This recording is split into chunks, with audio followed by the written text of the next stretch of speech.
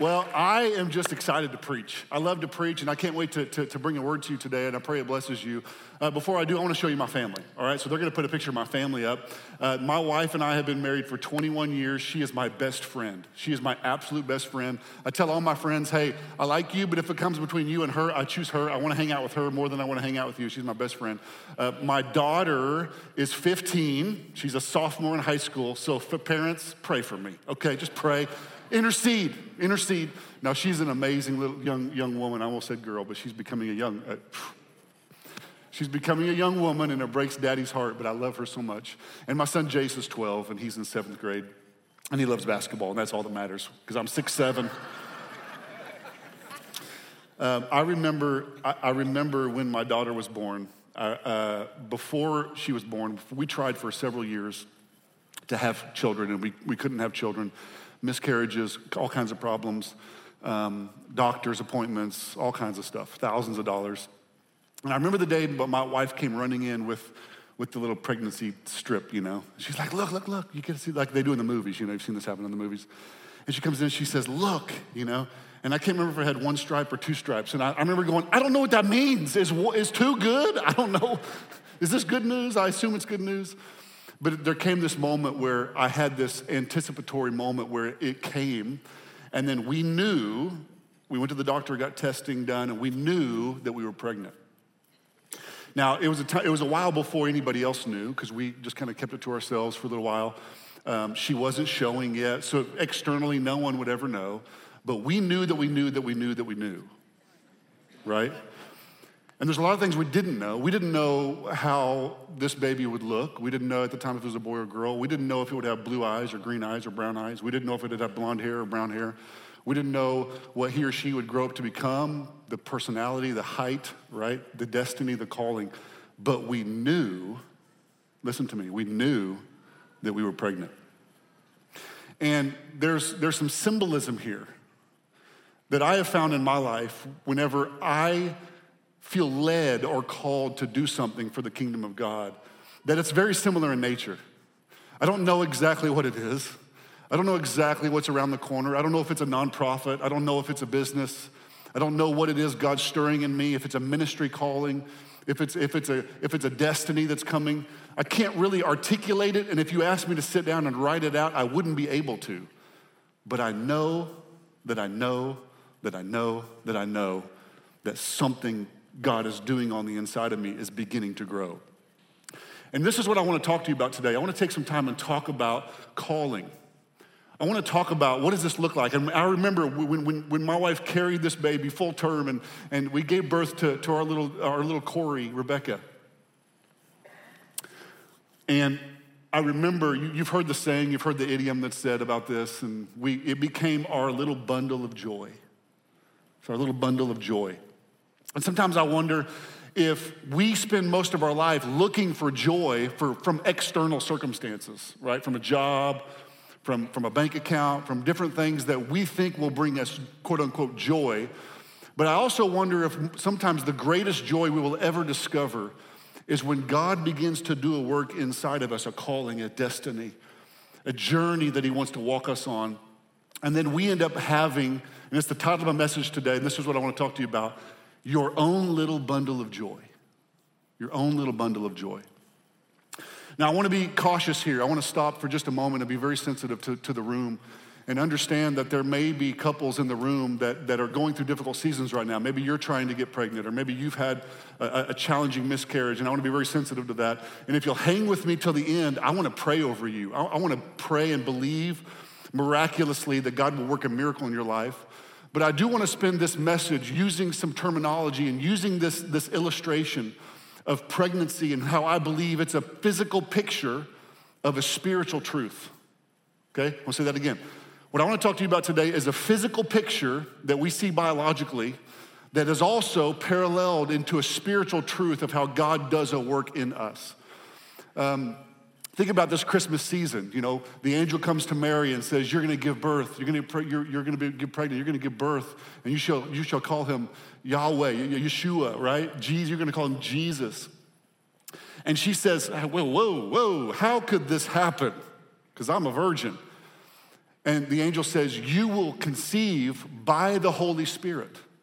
So I want you to think what made this pregnancy special, what made this pregnancy miraculous, was not that Mary was pregnant. It was that it was conceived by the Holy Spirit. And what will make your life important, what will make your journey miraculous is not your workings and your abilities and your talents. What will make it miraculous and what will give you your own little bundle of joy is if it is conceived by the Holy Spirit. If the Holy Spirit will come and put a seed in your spirit that begins to cultivate and grow inside of you, that is then birthed out of you as a calling, as a destiny. And I want to pray this over you as we close in just a little while. You're like, wow, that's the fastest sermon ever. I like this guy. No, later. I believe that God is going to miraculously give you a bundle of joy this Christmas season. So maybe you're here and you're like, I don't feel like I'm expecting anything. Because that's what we call it, right? If you and your spouse get pregnant, when you meet other people, you'll say, we're expecting. We're expecting. What does that mean? It means we don't know what this baby's gonna look like. We don't know its hair color, eye color. We don't know what it's gonna grow up to be. We don't know all these details, but we're expecting. Even that word exemplifies a faithfulness that we don't know all the details, but we're expecting something great. And it's the same in our spirit, man. When God puts a seed in us, we don't know exactly what he's gonna do, but we expect God's best, that he's gonna do something miraculous through us. And so there was this book many years ago written. Many of the women in the room have probably read this book. There was this book that was written that was called, any guesses what it was called? What to Expect When You're Expecting. How many of you read that book? Raise your hand. Guys, don't raise your hand right now. I'm just saying, it's weird. Even if you read it, even if your wife made you read it, just like, I'm keeping my man card today. But what to expect when you're expecting is like, why? This book sold 38 million copies to date. That's how many books that they've sold, which tells me that there's something in the heart of every pregnant woman that says, am I normal? Is what's happening to me like this foreign stuff that I'm feeling? They want to know two things. They want to know, am I going to be okay? And is the baby going to be okay, right? And there's this beautiful parallel that when God puts a seed in us, when he puts a calling and a destiny in us that we have not given birth to yet, the same longings, the same desires, the same questions pop up in our head. And I need to know what to expect when I'm expecting God to do something great in and through me. And so I want to give you 5 things today, okay? So I'm going to give you 5 things that you can expect while you're expecting. Because we all want to give birth to our own little bundle of joy.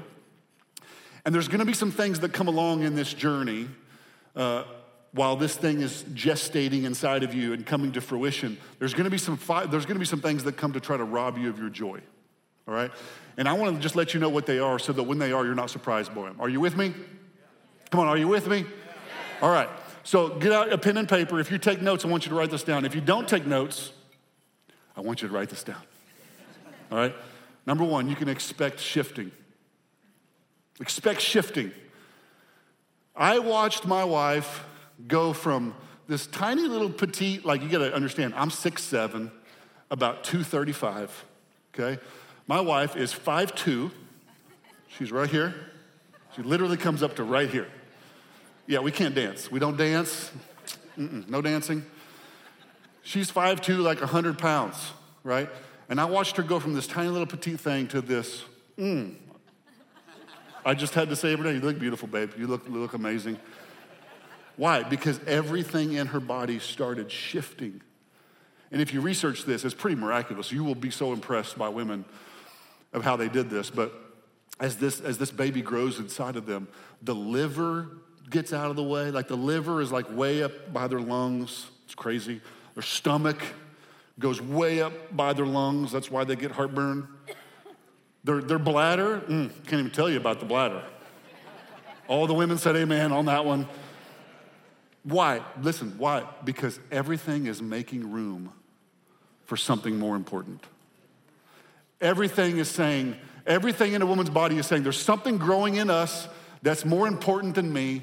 And so I'm willing to temporarily get out of the way and even be squished up against something else because what's growing is vitally important, right?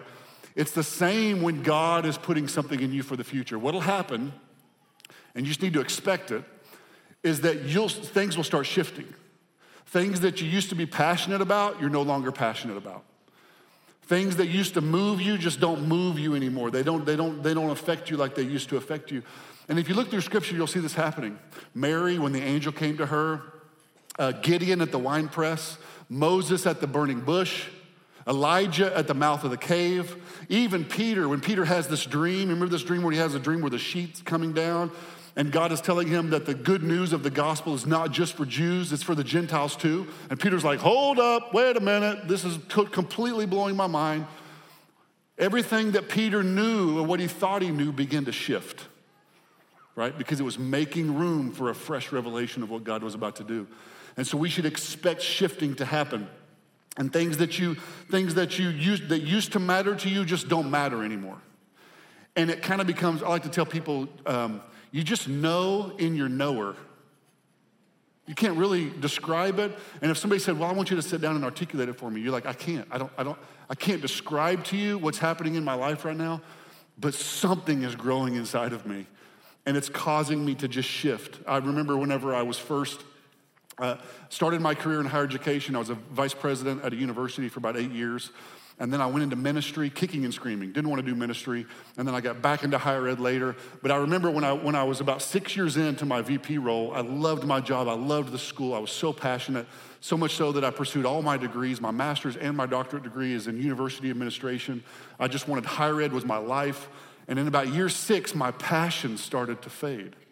And I was so confused. I was like, God, why is my passion beginning to dim? It was like God reached up and took a dimmer switch on my life and started lowering my passion for this. And I didn't understand it. But now I know that he was making room in my heart and soul for what he was about to call me to do. It was a shift. And then he lowered my dimmer pack on higher education, and he began to raise my dimmer on ministry. And I thought that he was just gonna turn this light off. And then several years later, he said, I was just kidding, John. You're gonna do ministry and higher education. You're gonna pastor a church and be the president of a university and a seminary. And things just shift. And so I just want you to know when this happens, don't panic. Don't think what's wrong with me. Don't think there's something, I'm messed up. No, God's shifting you. God's preparing to do a shift in you. He's making room for something more important. So we should expect this.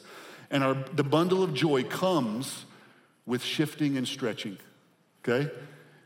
Any mom will tell you the bundle of joy came by being stretched. So embrace the stretch marks. God is stretching you, but there's a bundle of joy coming, all right? Point number 2, if you're taking notes, write this down. You should expect to be different. You should expect to be different. My wife back then had a couple of loose screws. She was a marathon runner. Like, I don't know, like, you people are crazy. I don't understand. What do you want to do for fun? I want to run 26 miles. Sounds like a great day, right? When she got pregnant, she had to stop, listen to me, she had to stop doing what she used to do. A pregnant woman can't jump like she used to jump. A pregnant woman has to stop eating sushi. I don't understand that, but they do, okay? No more sushi for you. They have to be different. Things have to shift. What they used to be able to do, they can no longer do. And it's like this when God begins to stir something in you. Maybe God is beginning to stir in you. Your kids are becoming teenagers, and you're like, we got to make sure we're training up these children in the way that they should go. And you know what that means? You're going to have to parent differently than other parents parent. You're just going to have to be like, you know what? As for me and my house, we ain't doing that. I've gotten into this mode with my kids. We can clap there, amen. I've gotten in this mode with my kids where they already know the answer. You know, when they say, but Billy's parents, blah, blah, blah. And I'm like, well, I'm not Billy's parents, right? You just got to do it differently. Let's say that you're feeling this calling and desire to be debt-free. Guess what? You're going to have to be different. When other people are spending, you're going to have to save. Let's say you're getting this yearning that you want to hear from the Lord so strongly you'll do anything because you need a word from the Lord. Guess what? You may have to fast when other people eat. I'm just saying, if you want to birth your own little bundle of joy, you should not expect to be able to do what everybody else is doing. How bad do you want it? How bad do you want to be a carrier for Christ? And there's going to be sacrifices that we have to make whenever we become carriers for Christ and what God is doing on the inside. This is what I'm amazed by a mother and her ability to say, I'm going to stop doing that because what's growing on the inside of me is more important, right? The evening glass of wine, whatever it is, I have to stop doing that for a season because what's growing on the inside of me is more important than that's going on the outside. And this is a sacrifice that they make. I love this verse in 2 Corinthians 4:16. This is Paul, and he says, therefore we do not lose heart, though outwardly we are wasting away. Now think about the symbolism of this. It says inwardly we're being renewed day by day. Think about it in the context of what we're discussing, verse 17. For our light and momentary troubles are achieving for us an eternal glory that far outweighs them all. Watch verse 18. So we fix our eyes not on what is seen, but what is unseen, since what is seen is temporary and what is unseen is eternal. Well, this is what a mother does. A mother says, I'm fixing my eyes on that which I can't see. I'm taking my eyes off of my external circumstances and I'm putting it on something that I can't see. How do you fix your eyes on something you can't see? Well, it's your spiritual eyes, not your physical eyes. My spiritual goggles have more authority than my eyesight does. It's this ability to see past all those things. Men, don't worry. I did not read this book. Okay, I get to keep my man card. I did not read What to Expect When You're Expecting. But I did read a couple reviews. I thought, I'm preaching a message on this. I should probably do a little bit of reading on it. I found this one particular reader who wrote a review on this book, and she said, my number one takeaway from this book is that I should never compare my pregnancy to anybody else's pregnancy. Every pregnancy is a little bit different. And I think it's very similar with the calling that God puts in us. We should never compare our calling to anybody else's calling. Every single person's calling is going to be a little bit different. I should never compare my platform to someone else's platform. I should never compare the size of my church to the size of your church. I should never compare my kids to your kids. I should never compare my house to your house. Because the quickest way to rob yourself of joy is comparison. And so we're never going to compare. We're going to say, God, you are entrusting me. And what I'm saying is, God, I'm available to be a carrier for you. And whatever calling you give me, whatever seed you deposit in me, I will steward it well. I will take care of this thing. I'm going to make sure it survives. I'm going to make sure that it grows inside of me, and I'm going to make sure that I give birth to it. So we never compare our callings. In Galatians chapter 6, verse 4 through 5, it says this. I'm going to read this in the Message Bible. I love how some of these words kind of pop. It says, make a careful exploration of who you are and the work you have been given. And then sink yourself into that. Don't be impressed with yourself. Don't compare yourself with others. Each of you must take responsibility for doing the creative best you can with your own life. Amen? We're not going to compare. We're not going to compare our callings with other people. Number three, write this down. Expect sorrow to turn to joy. Expect sorrow to turn to joy. Because with God's calling comes sorrow. No amens? Oh, cool. But I didn't want to stop the point there. I wanted to say you can expect sorrow, but you can expect sorrow to turn to joy. Okay, let me show you this verse. This is Jesus' words in John 16:21. He said, when a woman is giving birth, she has sorrow because her hour has come. But when she has delivered the baby, she no longer remembers the anguish for joy that a human being has been born into the world. Let me show you what this word sorrow, sometimes the English language just doesn't cut it. Let's go back to the original Greek language, okay? In the Greek, this word sorrow, the King James Version says travail. In the Greek, it's the Greek word lupe, and it means heaviness, affliction, grief, and annoyance. Sometimes when God puts something in you, let's just use for an example, let's say that God puts this desire to start a nonprofit organization, okay? Do you think that's gonna come to you pain-free? Do you think that there's gonna be no sacrifices, no challenges, no financial hardships, no staff issues, right? We've lived in this world long enough to know that there's challenges around every single corner. And Jesus is confronting this. He's saying, you should expect it. No amens, cool, all right. But we should expect sorrow to turn to joy, that there's something supernatural that happens in this time. I remember Michelle, when she was giving birth to our firstborn, Corey, she went for the epidural. Ladies, can I get an amen? She's like, come on, somebody. Some of you are from a different generation who are like, you spoiled young ladies, you don't even know, I didn't get no epidural. My wife's like, I don't give a rip, I want the epidural. So they give her this epidural, and then it comes time to push, and she's like, hold up, wait a minute, I feel it. Something's not going on right. So what happened is it didn't take properly, and half of her body, it worked, and the other half, it didn't work.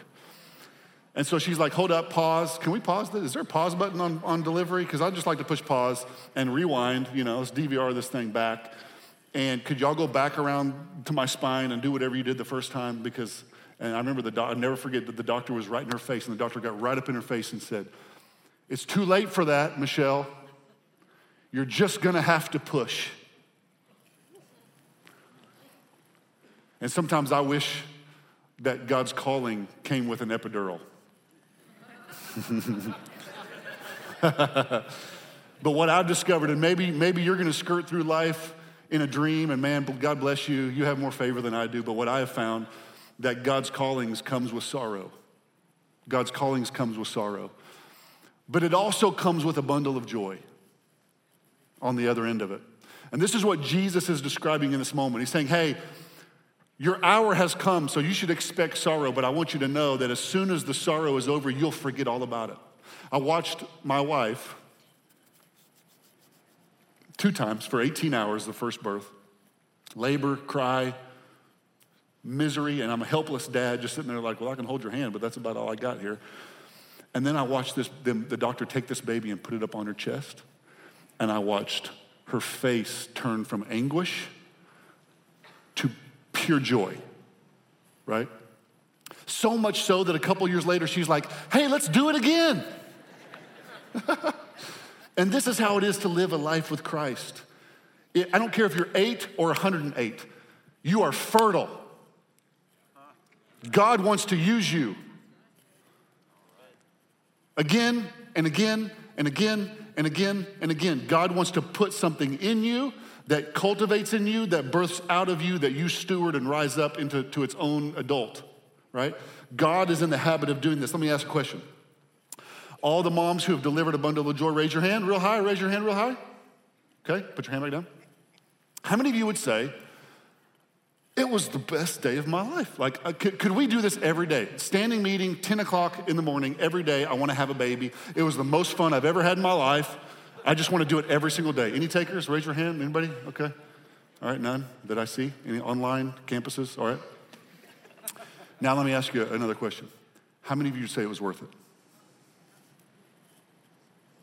Why? Because the anguish turned to joy, right? Let me read a verse for you. Hebrews 12:2, it says, fixing our eyes on Jesus, the pioneer and perfecter of faith. Watch this. For the joy set before him, he endured the cross. Jesus had his own calling. Jesus had his own purpose. Jesus didn't get an epidural. He endured it. It didn't say he loved the cross, enjoyed it, said, let's do this every day. This is fun. He endured the cross, and it says why he endured it, it was for the joy on the other side of it. He had the ability to look past the sorrow to the other side of the sorrow, and you know what he saw? He saw you. And because of the joy he saw in the freedom that you would live as a believer, he said, I'll endure it. I'll endure it. I can endure short-term pain for long-term joy, an eternal perspective. And this is what God is birthing in us. Number 4, if you're taking notes, write this down. While you wait for your bundle of joy, you can expect parallel production. Parallel production, what does this mean? Think about the miracle of this, y'all. Inside this womb, God is creating central nervous system, blood vessels, veins, muscle fibers, tissues, bones, joint, marrow, brain matter, hair follicles, DNA, fingerprints. I could talk for 30 minutes about the miraculousness of a baby being created in a womb. Unbelievable. But even beyond that, if you've ever stopped to think about it, the whole time God is creating this baby in the womb, God is doing a parallel production. At the same exact time that a mother's body is creating a baby, it is simultaneously producing a substance that will sustain the baby once it's born. There is a parallel production being done so that when the baby comes into the world, there is something available from the same body that will provide every vitamin, every mineral, everything it needs to sustain life from that point forward. And what I've found in my life is that when God is doing a work in me and preparing me for my next calling, He is simultaneously doing a parallel production in my life to prepare me to sustain that calling. I never wanted to preach. I was petrified to preach. I came on staff at a church as a campus pastor, and I said, I will take the job as long as you promise me I'll never have to preach, ever. So I come in as this campus pastor role. 4 years later, the lead pastor has a moral failure, and before I know it, I'm thrust into the pulpit as the lead pastor. I'm like, God, you tricked me. That's not cool, God. It's not cool. What I realized is the whole time God was doing this work in me to prepare me for my future, He was doing a parallel production. Writing, going to school, writing papers, crafting my art in communication, crafting my art in proving a point and proving my case was all a parallel production that God was doing. And I would venture to guess that if you'll look close enough, if you will stop for a moment and look around your life, you will see God doing a parallel production. So it makes me wonder, God, what are you doing in me now for my next thing? And this is what you should be thinking. You should be expecting God to do something. You shouldn't be doubting. You shouldn't be fearing. You should have an amount of faith that's like, I don't know exactly what God's doing, but I'm expecting. I'm expecting God is going to do an amazing thing. He's crafting and molding something in me and simultaneously doing a parallel production in me. In Philippians 1:6, it says, being confident of this, that he who began a good work in you will carry it on to completion. If God began it, He'll finish it. Amen? Which leads me to my sixth point. Let me read this passage to you in Isaiah 66. Isaiah 66:7 says, before she goes into labor, she gives birth, and before the pains come upon her, she delivers a son. Who has ever heard of such things? Who has ever seen things like this? Can a country be born in a day or a nation be brought forth in a moment? Yet no sooner is Zion in labor than she gives birth to a son. Now this passage, I don't want to linger on this passage. This is a messianic prophecy. Most theologians believe this is a prophetic word about a coming Messiah. And when the coming Messiah is birthed onto the scene, there will be an explosion of the church and many children will be born. I don't want to linger on that point because I'm trying to get to verse 9. Verse 9 is one of those verses that kind of gives us the character of God. What I mean by that is like when Moses was at the Red Sea and he's kind of doubting this moment and fearful and the people are fearful. God says this statement to Moses. He said, is the Lord's arm too short? God always answers questions. God always answers with questions. Have you noticed this? He's basically saying, I'm addressing the situation, but I'm also speaking to a larger context of who I am as God. Okay, I'm bigger than you are. My arm is bigger than yours is. You can't reach across this Red Sea, Moses, but I can, right? This verse 9 is one of those verses. It's addressing the situation, but it's also showing us the characteristics of God, all right? Verse 9, it says, do I bring to the moment of birth and not give delivery, says the Lord? Do I close up the womb when I bring to delivery? God is saying, if I birth this in you, if I put this seed, this dream, this passion, this plan, this desire, this destiny and calling in your life, and you sense it, you're expecting, you know, God's saying, do you think I'm going to close up your womb when it comes time for you to actually give birth to it? Amen. Is my arm too short? Right? It's a faith-building thing. So point number 5, I felt like God really sent me to give you this point above all the other points. Point number 5, if you're taking notes, I want you to write this down. Get the room ready. You hear me? What do I mean by that? I mean that 3 months before this baby actually arrived, my wife started nesting. Have you seen a mother nest? Have you seen this? Have you witnessed a mother begin to create a nest before the young get there? Paint colors, bows, outfits, coordinating pillows, coordinating sheets on the crib. The crib has to match the crown molding. We had to get one of these stupid little diaper genies that's supposed to mask the stench from the diapers. They don't work. They don't work. Stupid things. You're gonna take that diaper one at a time out to the dumpster. Just prepare for that. Save your money on the stupid diaper genie. They don't work. I stayed up till 2 a.m. putting this silly crib together. Why? Listen to me. Because we were behaving as though the baby had already arrived. Why? Because we were expecting. We were expecting. Our faith was big. And you'll go through seasons of life where you don't really understand, you don't know what's going on, you don't understand what God's crafting. What I feel like the Lord sent me from Texas to tell you is that you can go ahead and start getting the room ready. Okay? Is God gonna take you to the point of delivery and then close up the womb?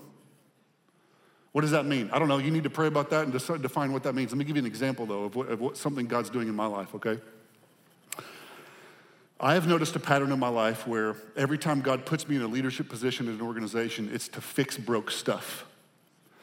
There are those who are trailblazers, who start organizations, who are entrepreneurial, who do amazing things, build amazing businesses, build amazing churches, build amazing nonprofits. And then there are those like me that I feel called that I'm not a leader at all. I'm a re-leader. God calls me many times to come in on the back end of something that's messed up, and he puts me in a position to be a re-leader. Joshua was a re-leader. Elisha was a re-leader. Many times in Scripture, there's somebody who comes on the backside. Zerubbabel came back to rebuild the temple. He had to fix what he didn't break. And so I begin to see this pattern in my life, and I sense God. I feel like God has put a seed in my spirit that I'm called to help other people become the best re-leaders that they can be. That's all I know. It's a seed. I don't know what it's gonna look like. I don't know how big it's gonna be. I don't know what color eyes it's gonna have. I don't know what color its hair is gonna be, but I know that I'm expecting. So how do I get the room ready? Well, I wrote a book. I don't know what I'm gonna do with it. But it came out of me. I wrote the book. I bought all the websites. What am I doing? I don't know exactly what to do, but I'm getting the room ready. And I'm trusting and believing that God's timing is perfect. You need to understand that when it comes to you giving birth to what God's calling you to do, don't rush it. Don't rush it.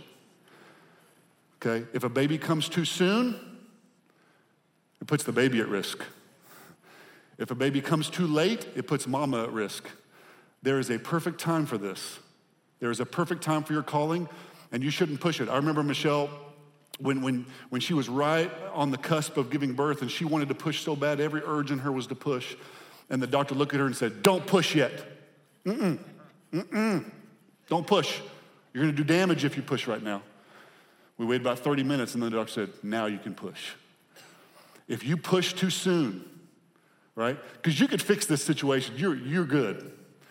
You could pick up the phone and call your boss and be like, "Did you know what Susie did? Because, Like you could do some work, couldn't you? Like we're good at fixing solutions. But sometimes God's like, don't push it. Don't push it. Let this thing come out when it's ready to come out. And there's this verse, I want to read it for you. It's in Isaiah 54, verse 2.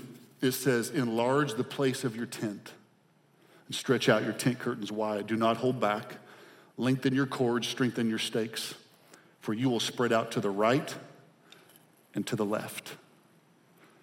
This verse, if you back up a couple of verses to verse 1, it says, "Sing, O barren woman, you who never gave birth." And there's those of us who feel like we're just barren, right? Some of us in the room feel like, I don't have a calling, I don't have a destiny, I don't know what God wants to do with me. There's really two people in the room. There's the person who says, I feel like a barren woman. I can't give birth anymore. Something has happened and God just doesn't want to use me anymore. Maybe I messed up something in the past that I feel like I can't overcome. That's one group. The other group are those of us who are expecting. And I want to pray for both groups, okay? I want to close by spending some real meaningful time, not a transitional prayer. You guys seen transitional prayers in church? We're good at transitional prayers. I don't want this to be a transitional prayer. I want this to be a prayer by all of us that's so powerful that the windows of heaven open up and miracles begin to happen in this room, and miracles begin to happen at God Behind Bars, and miracles begin to happen at every campus. Before I do, I want to be really cautious. I want to go back to my disclaimer where I started. Because I'm well aware that all the speech that I just used and all the analogies and all of the symbolisms that I used that crafted this really cool sermon, there's really some pain in the room where people are not thinking in the spirit realm, they're thinking biologically that they really have been trying to get pregnant. And maybe there's been a miscarriage. Maybe there's been a really difficult and challenging situation, and I want to pray for you first, okay? My wife and I went through 2 miscarriages, and it's one of the most painful things. So can we I just want to do this real quick. I know this is kind of spur of the moment. Can everybody bow their heads and close their eyes? Every campus, just real quick, and then I want to shift gears. If you're here today and you've been trying to get pregnant and you're having complications, I want us to bow our heads and close our eyes because this is a real private moment. Will you just raise your hand and say, that's me? Will you pray for me? Anybody here that would say, that's me? I'm having difficulty? Yep. Hands going up. I'm sure there's hands going up at the other campuses. Let me just pause real quick. Can we just agree in prayer? Father, for those in the room and those watching online and those at every campus that are having fertility issues, Lord, God, I am praying that you would do what you do, that you would open wombs today, Lord, to be receptive. God, these are individuals, families that are desiring to raise godly children. Bless them, Lord. We pray for a miracle to happen in their life, Lord. We pray for miracles, signs, and wonders. And 9 months from now, there will be a little bundle of joy. We pray that, Lord. We believe that you are still a miracle-working God. You are still the same God yesterday, today, and forever. So we pray for miracles to happen in this room. In Jesus' name, amen. All right, I don't need you to close your eyes for this one. If you're in the room and you feel like God hasn't given you a plan, hasn't given you a destiny, hasn't given you a desire, and you're like, your heart's cry is, God, use me. Raise your hand. Awesome. All over the room. Those of you online, campuses, all over the room. Okay. Now, how about those of us in the room who would say, man, I don't know what this is. Woo! God's up to something. But you would also simultaneously say, I'm frustrated. Man, God, what are we waiting on here? Like, I've been unemployed for a while now, God. Or I've hated this job for a long time, Lord.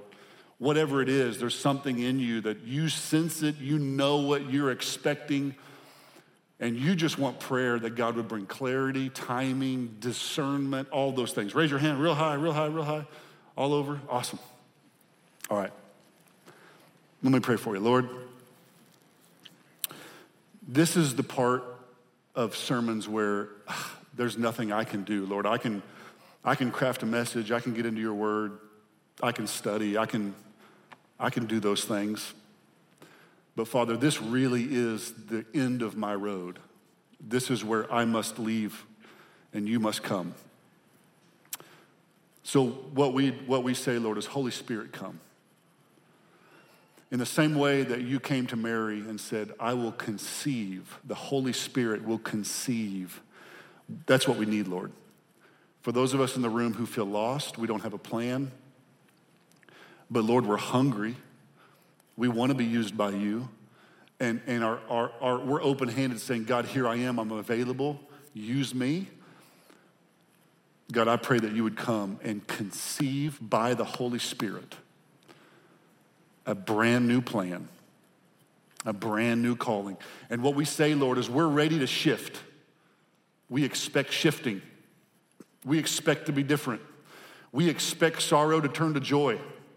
We expect a parallel production, and by faith, we're going to start getting the room ready, Lord. So God, we receive the seed that you want to deposit in us today. For those of us that are expecting, Lord, give discernment, give patience, speak clearly to us, Lord.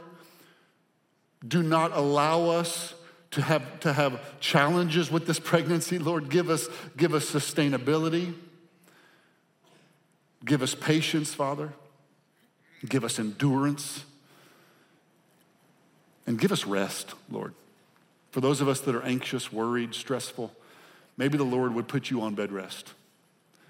Maybe you need to put your soul and your mind to rest. So, Father, I just pray a supernatural peace would rest over this room and every campus and everybody watching online, that we would enjoy the season, that, Father, we would truly receive a bundle of joy. God, give us our own little bundle of joy. We thank you for it. In Jesus' name. And everybody said,